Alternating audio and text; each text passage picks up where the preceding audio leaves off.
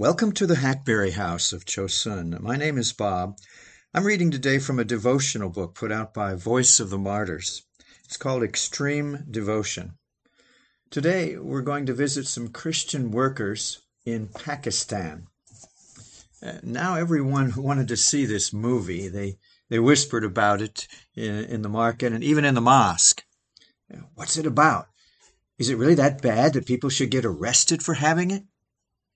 The movie in question was the Jesus Film, a high-quality film that portrays the life, ministry, death, and resurrection of Jesus Christ. It shows the plan of salvation on the big screen, bringing the story of Jesus to life. In Jacobabad, Pakistan, 2 men were arrested for distributing the film and other Christian materials. Both men were beaten, and local mullahs, Muslim religious leaders, urged that charges be filed against them and others who had been involved in distributing the materials. Then they went one step beyond, encouraging Muslims in the city to take action against all Christians.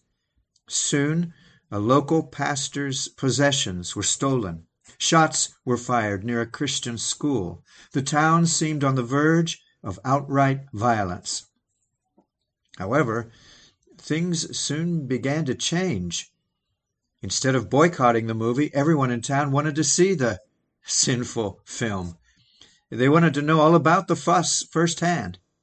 Black market copies began making the rounds, and eventually the Jesus Film was even shown on local television. The city judge watched the movie, and he declared that it was not anti-Islam. Isaiah 55, verse 8, "For my thoughts are not your thoughts, neither are your ways my ways, declares the Lord."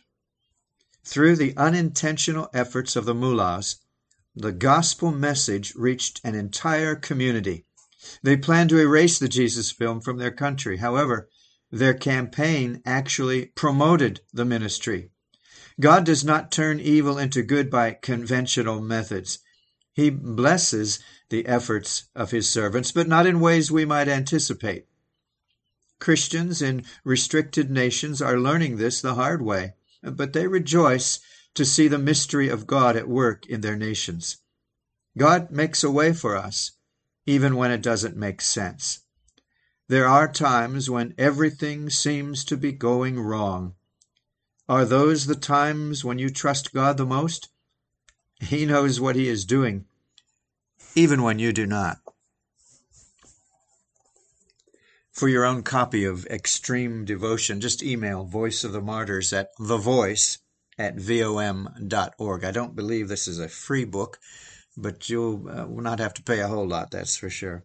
This is the Hackberry House of Chosun. This audio is being released on December 4, 2022. And Lord willing, we get to talk again real soon. Bye-bye.